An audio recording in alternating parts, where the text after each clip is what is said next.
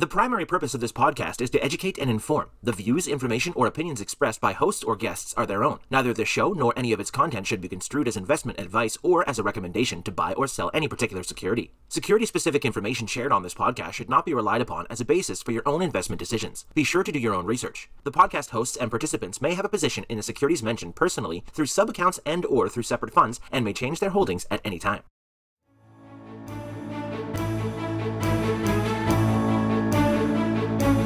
Welcome to This Week in Intelligent Investing, where we examine timely and timeless investing topics to help you become a better investor. Enjoy authentic, unscripted discussion featuring Phil Ordway, Elliot Turner, and other thought-leading investors, brought to you by MOI Global. And now, here's your host, John Mihaljevic.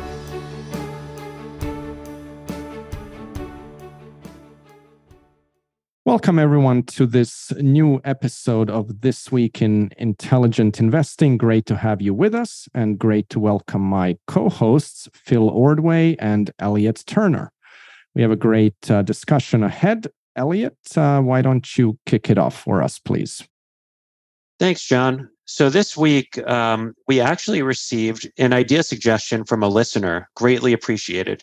The idea was to discuss David Einhorn's recent interview. It's brief, and we'll include it in the show notes, on his point that value investing is dead, and he's not sure it will come back.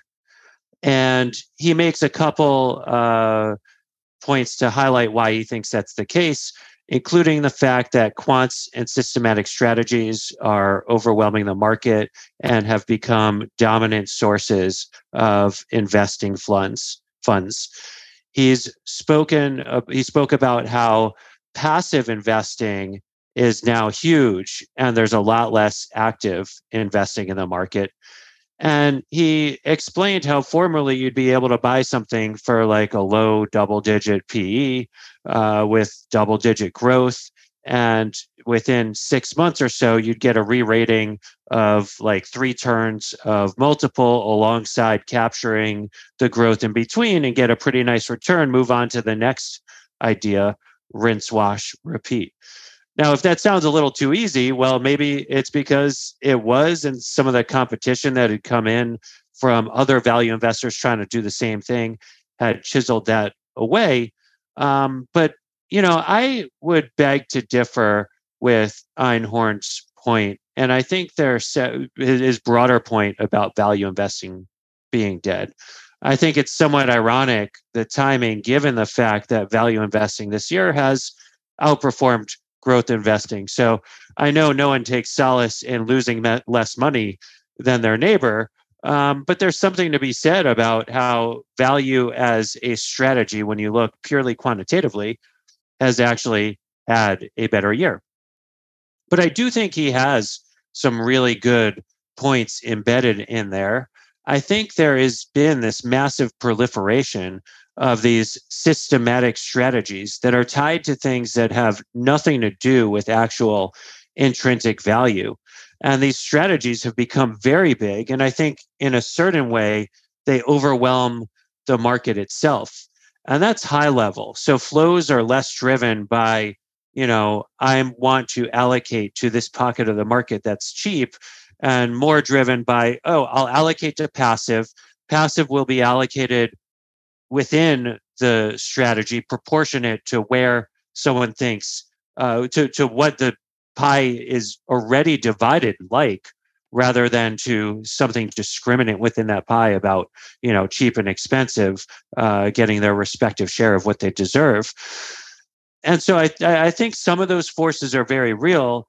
And beyond that, I also think within fundamental investors, there's been this really big shift to different kinds of fundamental approaches. And by that, I mean, I think there's an increasingly large pool of fundamental people who call themselves fundamental analysts. I don't want to be too facetious, but fundamental analysts who focus a lot more on like very high frequency data and what the directional trends in data are, rather than on intrinsic value per se.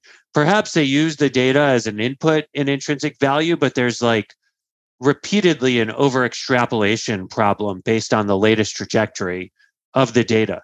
And that's always been over-extrapolation's always been a feature, not a bug of equity investing.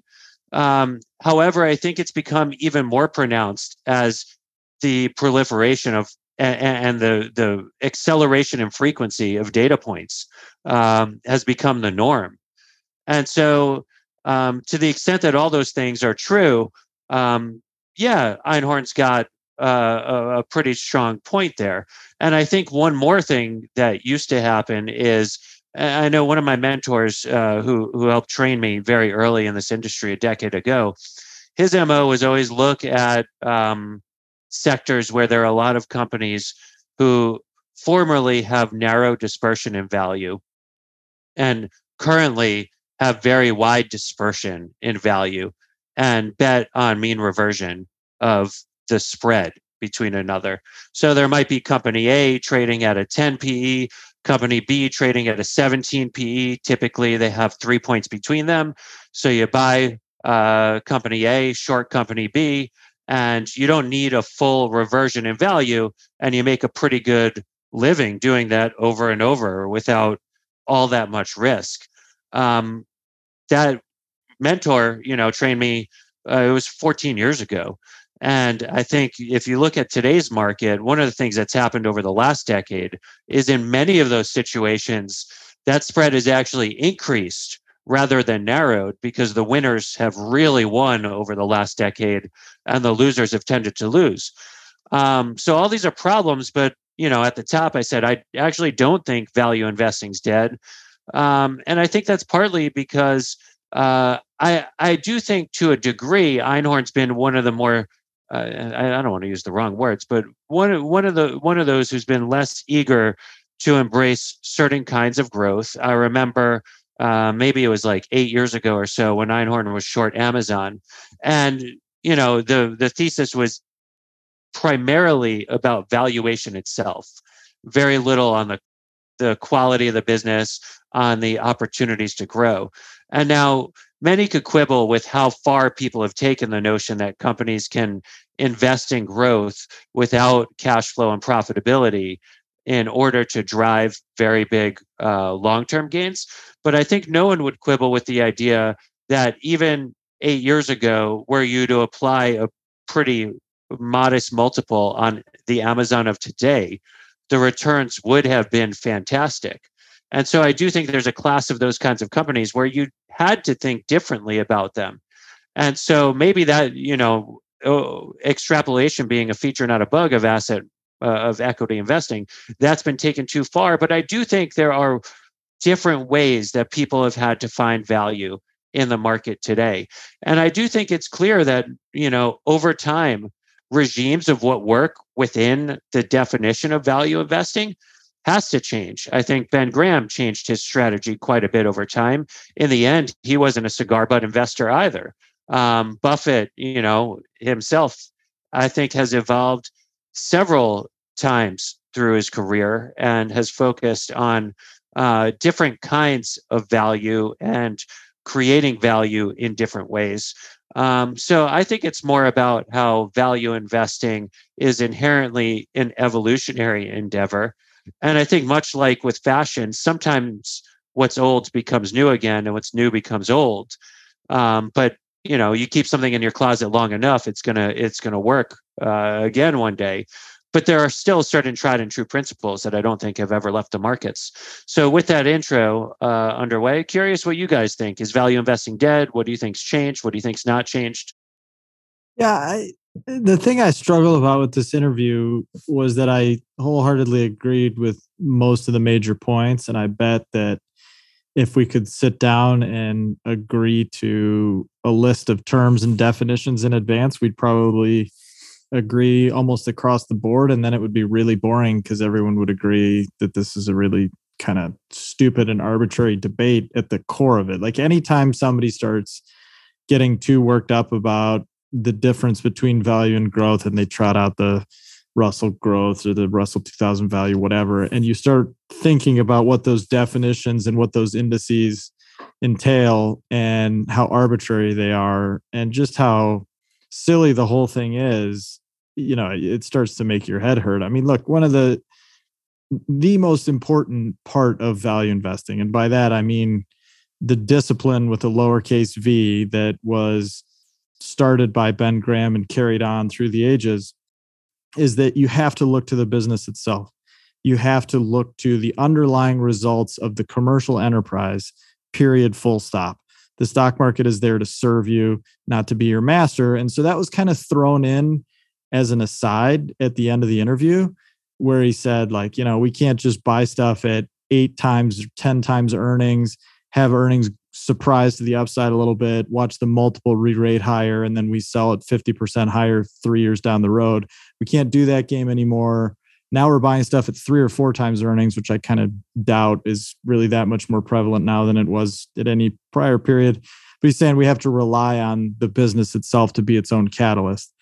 And so, yeah, my response is like, well, that's always what value investing has been. It's always been about the business itself being its own catalyst. It's always been about what the business is capable of doing in the future and all of the cash flows it's going to produce in the future discounted back to a current value that makes sense to you, ranked against your opportunity cost. And so nothing has changed there. And if you're doing that and you're considering the other, 2 key tenets of the discipline, which are only doing it when you have a margin of safety and room to be wrong, and only doing it when the market is, there to serve you and you're not taking direction from the market, I don't see how that could ever be dead. I don't see how that could ever go out of style. It's never going to matter. And, it's irrelevant because, look, the other things that I think he left out were, so look, yes, I guess I'll step back real quickly though, because I do agree the market structure has totally changed. And I assume that he's referring more to the entire arc of his own career, which if you think back to the environment in which he started in the 1990s, hedge funds were still a relatively novel concept back then. Bear Stearns paid to put him into business. He wasn't competing against lots of other firms. So I think it was interesting that he didn't mention that along with all these market structure changes, that hedge funds went from nothing to, proliferating like crazy for the next 10 and 20 years. And the competition went way up and the access to information went way up and market inefficiencies went way down. I think that's a far bigger story than, anything else that was mentioned about the structural changes, except for passive. But again, like, I don't think the rise of passive over that period has really had quite as much to do with it as a lot of people would make it out to be. Look, passive has had an enormous influence. It's a much bigger deal in the arena of corporate governance and kind of what it means for business writ large and society writ large than it is for whether or not you're going to have the same results you had back in the day. I mean, it matters. I just don't think it matters as much as these other factors do. And yes, he's also 100% correct that if you compare today versus 10, 15 years ago, there are probably fewer valuation oriented analysts and funds out there, quote unquote, value style funds, just because the last 10 years have been so brutal. The peak, and again, this is pertinent to his career, maybe not so much to mine. I wasn't around for that heyday, but the absolute heyday for this style of investing would have been, if you could have survived and avoided the melt up in the .com wave that crested in 2000, the real heyday for this strategy was 2000 into the financial crisis, right? That 5-6 years there after the .com bubble burst, when, lower priced assets were doing phenomenally well and you just had amazing opportunities. I mean, we still hear on almost a daily basis from members of that, cohort of funds that, where the managers made huge amounts of money, gathered a staggering amount of assets and really made their reputations. And so look, from that is the high watermark, then yes, everything has declined in the sense that there are fewer valuation focused funds and analysts out there. But I don't think, there's less attention paid to quarterly earnings conference calls. I don't think it really matters at all. Like I said, I mean, those conference calls are usually 99.5% of the time a waste of time. And so I don't think it matters at all if there's fewer people participating on them. And I'm not sure there are. And to the extent that it was always dominated by sell-side analysts, it's still dominated by sell-side analysts and pretty much a waste of time. And like I said, I mean, the dominant factor here is that information, particularly compared to 15 or 20 years ago, is now completely ubiquitous. It's almost free in every case, or it's free in the sense that everyone has access to the same information in real time. And that's a much, much bigger deal. So the last point I'd make, and I'll circle back on a couple of these after I want to hear what John has to say about this too, is that I don't think I quite agree with the statement he made that nobody knows what anything is worth. And he said that in the context of the decline of, the valuation focused analysts and funds we were just talking about. I don't think it's so much that. I don't think it's that nobody knows what anything it's worth. I think that for a distressingly large amount of time over the past, call it 5 years, nobody cared what anything was worth. So I don't think it's that nobody knows. I just think nobody cared. And everybody kind of in a couple of different flavors, whether it was, these crazy, 30, 40, 50 times revenue companies, or whether it was the meme stock nonsense that we saw and the day trading resurgence of nonsense that we saw. I just think it was more nobody cared about what anything was worth more than anybody, didn't know what it was worth or didn't even try to figure out what it was worth, if that makes sense. So I'll stop there. But yeah, maybe I'll jump in with a few thoughts as well. I think it's easy to get into semantics here, and that doesn't really bring us a whole lot of value. And the market ebbs and flows, so it's impossible to say this or that will never come back. And, as Elliot said, value is already coming back this year. And it's an approach that will always make sense. If you're paying less than something is worth, that's not going to go out of style. And, to the extent that there are more companies that are deeply undervalued, as Einhorn said, 3 or 4 times earnings, and that's not just the cyclical high that's going to go away. Those companies can actually create a lot of value by buying back their own undervalued stock. So you don't really need to play the Keynesian beauty contest where other investors are going to bid it up for you. If a company can just cannibalize its own shares at a great price, then the remaining shareholders are going to do extremely well. And I think maybe what Einhorn was kind of referring to when he said the structure had changed and value, as he knows it may not come back, is that if I remember correctly, he was also playing the relative value game a lot. Just thinking back to a lot of the green light letters I've read, it was a lot of the time, this business trades at, 8 or 10 times earnings. It deserves 12 to 15 times. And, maybe that kind of a relative value game worked better, 10 or 20 years ago than it does today. But that doesn't mean that value investing doesn't work, because value has always been kind of, trying to stay away from the beauty contest of trying to guess what other market participants will do, and actually just, owning partial interest in real life businesses for the long term and getting paid for, the businesses growing their intrinsic value and having smart capital allocation. And just one other point I want to make before I turn it back to you guys on this notion, and this is kind of a pretty, I have the impression that a lot of people subscribe to this kind of because there's so much passive that's made it harder for active investors somehow. And that I just don't see the logic in that, because to me, passive means by definition, dumb money, And if you are a poker player, you want a lot of dumb money at the table. You're not going to say, oh, well, now I have to become like the dumb money in order to beat the dumb money. That's not how it works. So if you are actually a really good active investor, you should welcome even more passive strategies, even more dumb money in the market, because that's going to provide opportunities. And you can then have the company be the catalyst. You can be your own catalyst. There's many ways to make money, but to say that because there's more dumb money in the market, it's gotten harder for the smart money, it doesn't seem very logical to me. Back to you guys. Yeah, I really like the poker point too, because if you draw that out a little further, it's like in poker, the dumb money at the table, like they could win for a long period of time, and you just have to be patient and wait it out. So a lot of it comes down to patience, like over time. So with a long enough time frame, that works. It's great that it used to work in 6 months, but that was almost too easy.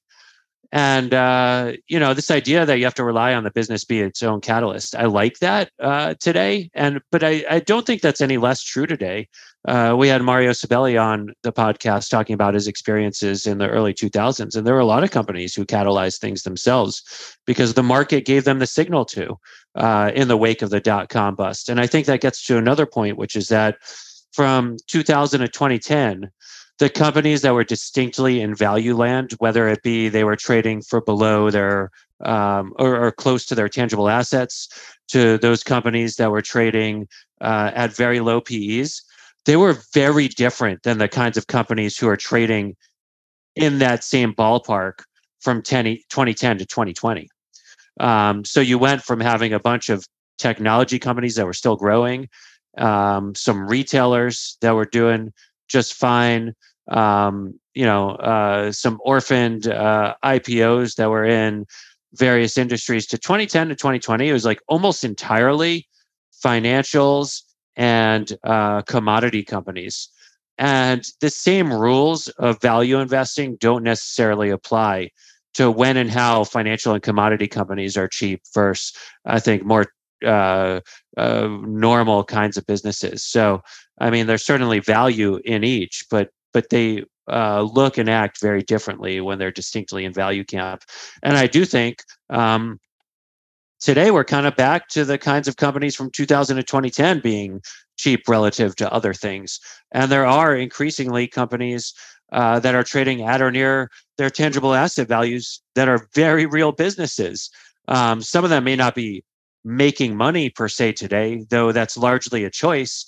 And so one thing companies can do to be their own catalyst is say, hey, let's make the rational, smart choice and do what the market's telling us to do right now. So maybe we're going, back to the way things used to be. I think there's probably some truth to that we're going back to the way things used to be in some regard. Just I'd probably put a slightly different spin on it, though, which is that I think if you look at, again, let's say the majority of Greenlight's existence, which I believe started in 1996. Does that sound right? I think it was somewhere around there. But for the majority of that period of time, you were dealing with some sort of anomalous crisis, right? I mean, shortly thereafter, you went into the dot-com boom and bust. Then you went into 9/11. Then you went into the financial crisis. Then you had, a 10-year interregnum between the recovery from the worst of the financial crisis and COVID. But along the whole way, or not the whole way, but the majority of the way, you had close to zero interest rates for a lot of that period of time, right? So there was a huge premium on these companies that had the reinvestment opportunities to make outsized returns that, maybe they were plausible, maybe they weren't, but they certainly looked attractive, right? They were outgrowing anything else in a low growth environment where the opportunity cost, the absolute opportunity cost of interest rates was very, very low. So it was kind of like this triple dip. I mean, we talked about this a little bit with the Buffett conversation about how equity investors get swindled by inflation. And it was the triple dip of, the starting returns were higher than interest rates. The reinvestment opportunity looked way more attractive than anything else you could get out there in the market. And then the multiple went up. Right. So that happened to quote unquote growth assets for a long period of time over this period. And I agree that is not normal. That may not happen. But again, these super weird conditions, they can go on for a long time. They can come back in waves. I wouldn't want to place a huge bet on that other than just noting that it was weird and abnormal. And, you had crazy periods of speculation and all sorts of other weird stuff going on. So I get it that, we shouldn't expect that to persist, but it it doesn't mean that, whatever happened before, like there were long periods of craziness that happened before too. And sometimes it's to the flip side where everything looks cheap and nothing looks like it's going to get better. And that's not really that much fun either. So it's just hard to make big pronouncements about it, right? Yeah. And, one of the things I think about too is like, okay, maybe he's just making that pronouncement to be provocative and not necessarily because he believes it. Because if you look at how he invests, I'd say it's probably not all that differently than how he invested. So if you really did believe value investing were dead and it's something you were like putting your flag down in the ground, wouldn't you at least be, I don't know, doing things differently today than you were in the past? Yeah, that's an interesting point. I mean, I never try to ascribe motivations or it's just hard to know. I don't know what, second or third dimension he could have been operating in there. I mean, yeah, I agree though. Like you would think that if things were really dead, there'd be some change that you'd spur, but yeah, it doesn't seem like that's the case. And yeah, I don't know. It's tough to really suss out what he would be getting at there. Other than I would assume his answer would be, and give him benefit of the doubt, and they would say it was all in good faith. Was that like, oh well, we're the last of the Mohicans. Like we're never going to change because these principles make sense. And if you don't see it that way, great, that's fine, good for you. But we're not going to change. We're not going to fold at the last hour because that'd be the worst mistake we could make. Right? That would be my guess as to what he would say. Yeah, and I know what we saw was incomplete, but like a lot of tried and true value investors that have stuck with the same strategy, much like Einhorn, have been insistent that today's regime is a return to what had worked in the past. So perhaps that was part of the point he was maybe alluding to, though I'm obviously putting words into his mouth with that. Yeah, I don't know. I mean, I'd have to go back and look at what some of the numbers would imply, but like anecdotally, the few investors like him that are, let's say his strategy hasn't really changed all that much through, I guess he's up. Am I reading this right? It looks like he was up 17.7% through the end of September this year. Yeah, that looks like the number, right? I'm looking at his letter from right now. So that's obviously very impressive and stands out like a sore thumb because I think a lot of these other funds have declined sort of in lockstep with the market, right? And I would guess in his case, the short book has just been a complete home run in 2022. I don't know. Again, I have not dug into his results and returns, but I don't think this is quite identical to the .com run up. So like you suffered through that pain in the late 90s and then the wave crested in 2000. And then it was just absolute salad days for funds like that. And the ensuing 4, 5, 6 years, I would hesitate to make that comparison directly, even though there are a lot of similarities. Obviously, things got crazy, things got expensive, there was rampant speculation, et cetera, et cetera. I think that there are enough differences between then and now, namely, the macro environment, the natural disaster we just went through, the geopolitical environment that's out there, the general level of asset prices that we still see in the market that make me think that that's an interesting historical parallel, but nothing like a playbook that you can replicate, if that makes sense. Yeah, a couple of points from me. I mean, Einhorn does say in that interview that that he and other investors like himself face less competition today. That's true, and that's a good thing, right? That should make it easier for him to operate. And another point I want to make as a value investor myself, one of my biggest fears was sort of being left behind if it really is the case that we're in this new paradigm with winner take all in every market, and companies are just going to have these incredibly long growth runways where the starting valuation really doesn't matter as much. And so I am the kind of investor who would have missed out on all of those kinds of companies. And I think actually what this year has done is kind of alleviated some of those fears that I've had as a value investor, because we're actually finally seeing that valuation does matter. And you have a lot of these companies that were seen as super high quality companies down 80+% in a lot of cases, both because it was silly to pay the kinds of prices for those companies that people were paying, assuming they were going to grow forever and have these unassailable business models.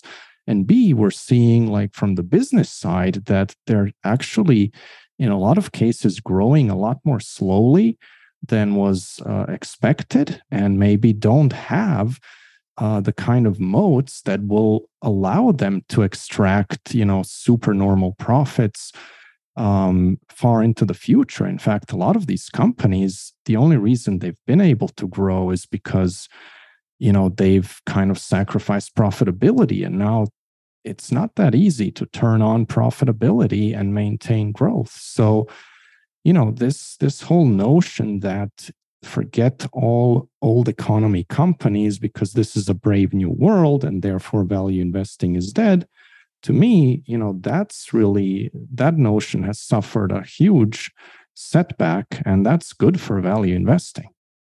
Yeah, I should have mentioned, John, there's two great points there. The first one you mentioned, which is that if we want to buy this thesis that passive has gone way up and it's all dumb money, that should be a good thing. I agree. Like, that's usually my first response to people when they start bitching and moaning about, Vanguard did this and State Street did that and blah, blah, blah. Like, it's not something you should complain about if you're an active manager who's making your own investment decisions and looking at things through a value investing type of framework. I don't think we're anywhere near that point yet, by the way. I think we have a long way to go, and we might well get there in our lifetime, but I think passive would have to become quite a bit bigger than it is currently to really become such a distorting factor in the market that would really be a super valid argument. But, again, I think also what you just said, another point that's really good is that it's hard. Like, it's really hard to have a company grow as quickly as a lot of the expectations were embedded in the prices and were suggesting in recent years and even in the past decade or so. And I think people got kind of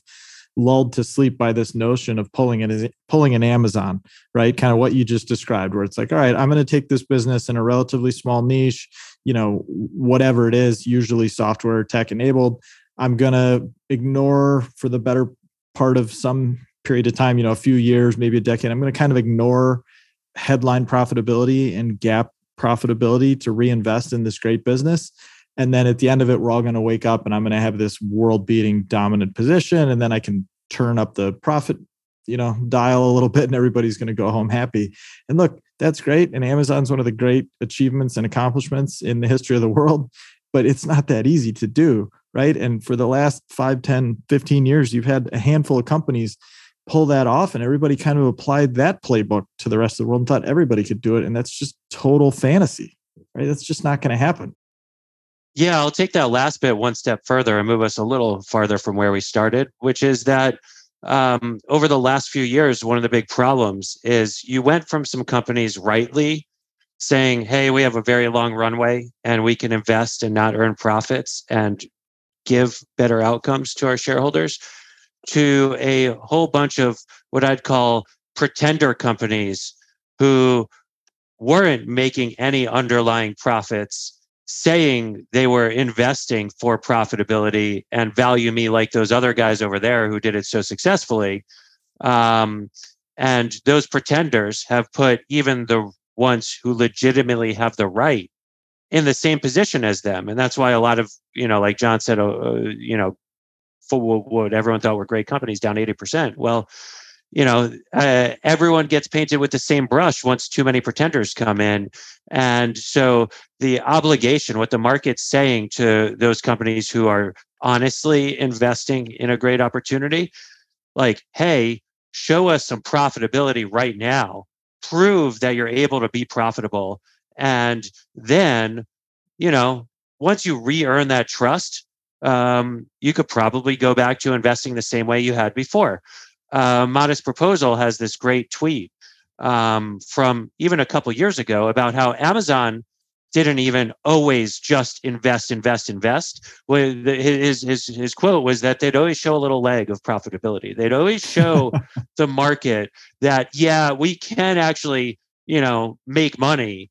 And they would do it like periodically. And by periodically, I mean, it was somewhat often, maybe every other year, they'd be like, hey, look, we can actually, make real money if we so choose. And now that we did, these are some areas we're going to invest and we're going to go do it. And so I think that's what some of these companies lost track of too.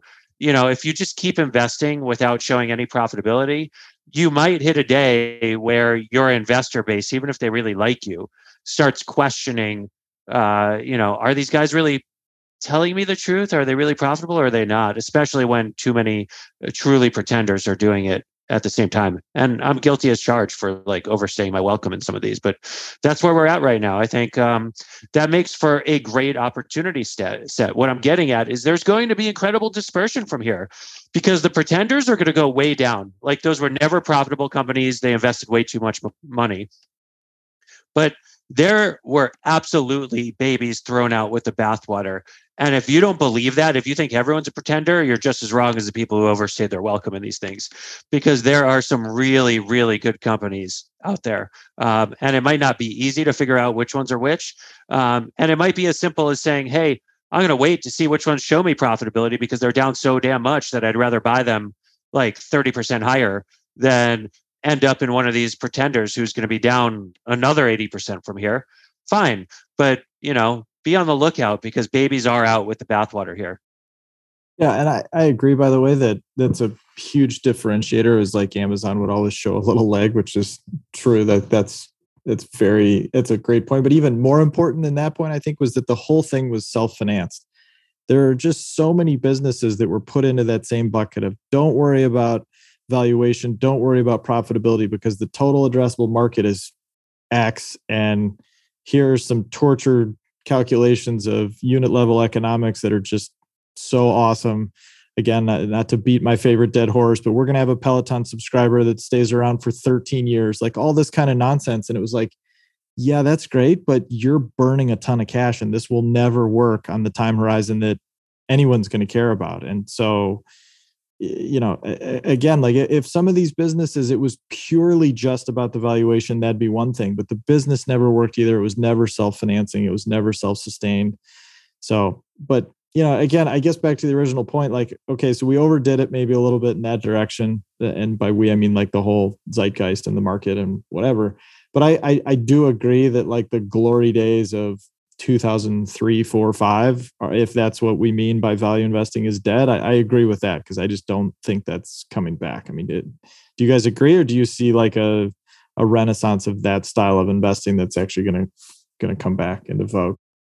Well, can I add one more thing to what's changed? Like a lot of these guys, the value investors of that era were long short investors, and there was something, and there now is something again called the short rebate. So you'd buy something, short something against it, and you could park the cash from the short and earn, the treasury rate. And when that's 5%, that's not bad. And then when you're, kind of gross is 200%, well, that's really not bad. And so that's some portion of underlying return in your portfolio. That was gone from 2010 to 2020.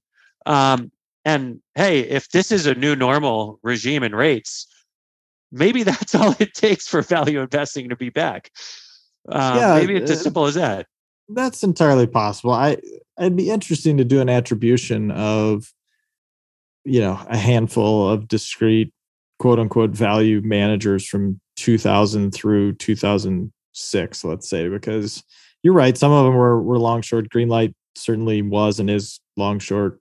I would bet that it was a relatively small contributor. I mean, obviously, if you were short in 2000, you were probably short tech stuff that crashed, and you were long stuff that then had a great multi-year run. So those funds would have done tremendously well. But my guess is a lot of the long only funds that had the same long portfolio would have done pretty well through that whole period, regardless of their short book. But you're 100% right about the mechanics of, how painful it's been to have any sort of short book in this zero interest rate environment where you were generally having to pay quite a bit to be short things, let alone earning some sort of positive carry on your short book, which, it's lost now on a whole generation. But that was one of the primary attributes of being short, like a diversified book of things, was that you actually earned some carry. And, it was kind of a nice thing to have in your book over time. And it just became like banging your head against a brick wall for year after year after year. And that's why, that's probably the biggest market change. If you want us to drill down into this argument, is that there are really, really few long short value oriented managers still left, right? That anybody on the short side, that herd has really been culled. So that's probably the biggest change of all. Yeah. And I want to give one more reason why I think it's coming back right now in a big way. Small caps right now are as cheap relative to the S&P as they've been in our lifetimes, outside of a very brief period in 2001. And I think a lot of value investors from that era made most of their money in small caps, perhaps matured to the point where they were too big to dabble in small caps. But I think the opportunity set in small caps today is as great as I've seen in my career. And so I think that's part of what's been missing the last 5 years in particular. That just wasn't the case. The small caps that were cheap, again, were relegated to like failed companies in the commodity space. And there weren't companies IPOing early in their life cycle. Today, hey, a bunch of them IPO'd the last 5 years, but they're down 80 to 90%. And so they were large caps, but they're small now. And so sub $5 billion market caps, there's way more opportunity now than I've seen as long as I've been doing this, which I think is fantastic. And I think is a big part of what value managers have been missing. And that's where you find a lot of securities that aren't eligible or aren't in indices and aren't as driven by indices as some of the big caps. And there's real dispersion.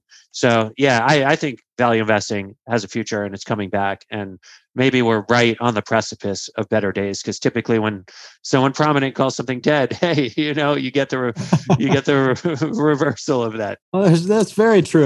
There is that effect of like, the famous Fortune cover that equities are dead, or whatever. That's a good point. I don't think that's quite the same as this, because I think he's speaking in a much more narrow construct that's relevant to what he's doing and not the broader market. But and it's odd, right? Because this isn't like the counter cyclical implication that the cover of Fortune magazine or the cover of The Economist or the Wall Street Journal would imply. So, but I agree, it's a funny point. Maybe you're right. There could be some ironic truth to that, I suppose. And what about small caps? That was my bigger point. Yeah, no, it's been super weird. I think I have this number correct, or this date correct. I think this is the first year. And look, the nice thing about this debate is that we can all agree around some relatively common sense, relatively accepted definitions of what makes up a small cap, right? So this isn't quite as arbitrary and stupid as value versus growth. But I think this is the first year in the US that small caps have outperformed large caps year to date since 2016. Does that sound right? And can I add something else to that? Because in June, when the S&P made a low, I know it's below those lows now, and this is this week in intelligent investing. So this is something that happened this week. In June, the Russell was down almost 10 points more than the S&P at those lows. And the Russell is now down less than the S&P. Right. So that means since the June lows, the Russell's recouped a lot of ground versus the S&P. And there's something to the fact that, coming out of really tough markets, small caps tend to outperform. The whole way down, they do. Small caps tend to underperform. And, small caps peaked about 10 months before large caps did. And I think that was part of the frustration a lot of people, myself included, had last year. It's like you'd see these large caps keep going up and small caps are getting reamed. And it's partly because liquidity pulls there first. So sellers probably wash up there first. And that's happened in basically every cycle. So 10 points of recouped ground from June to today, I don't know. Maybe the market's telling us something. Yeah, no, I think that's a good point. I think a big chunk of it could be dollar strength, right? Since that period, like the dollar's gotten so much stronger against other world currencies, it's really hurt large cap, mostly multinational companies, right? So, but anyway, your point's a good one. And I think I'll have to double check that. Maybe we could put something in the show notes, but let's say this is the first year small caps have outperformed since 2016. Like that's another thing on the list that's really weird, right? That's a long run of pain for small caps to suffer. And, it just kind of reinforces this notion that these giant supposedly omnipotent companies could just keep growing at these super high rates forever. And, look, I'll be the first to say it. I was completely and totally dead wrong about most of the tech giants 10 years ago, right? I didn't own any of them 10 years ago. I obviously should have. I didn't think they could keep growing and reinvesting at the type of rates they needed to. And I'm talking about mostly Google, to a lesser extent, Amazon. But there was obviously some merit to my argument that growth becomes even harder the bigger you get. But that was wrong for 5 or 10 years. Like I could have invested and done quite well. I'm not sure I ever had the personal room for error, the margin of safety, so to speak, to make those investments. But I think the point stands that this was a really crazy period where the big got bigger, the rich got richer, and it was really hard if you were on the other side of that. Again, I think that ties directly into why small caps have, why value investors have had a hard go. If small caps have underperformed since 2016, I mean, you look at Einhorn's book right now, he has a third of his U.S. disclosed long book in a sub-$1 billion market cap company. And he's got a bunch of small caps filling out the rest of the book. He's definitely way overexposed to small caps relative to any other kind of company. So you can imagine what sort of headwind that's been to generating returns as a value manager. I think that's a big part of it. No, for sure. It's definitely been a huge part of it. And it's been painful for a lot of people. And, that's where I would take some argument that there's definitely some merit to this notion that no, value investing is not dead, like that kind of stuff. That, it would make some sense that there'd be a slight premium to small caps that could grow profitably over time, rather than just, the top 20% of the market dominated by the largest 5 tech companies or something, right? I mean, that's going to be really hard to sustain over a second decade. I think we can all agree on that math, right? I'm betting on that. Yeah, right. Well, guys, this has been terrific. I hope everyone listening enjoyed it as well. Thank you so much for the discussion. Thanks for listening. And we'll talk to you soon. Take care. Thank you for listening to This Week in Intelligent Investing, brought to you exclusively by MOI Global, the research-driven membership organization. Learn more at moiglobal.com.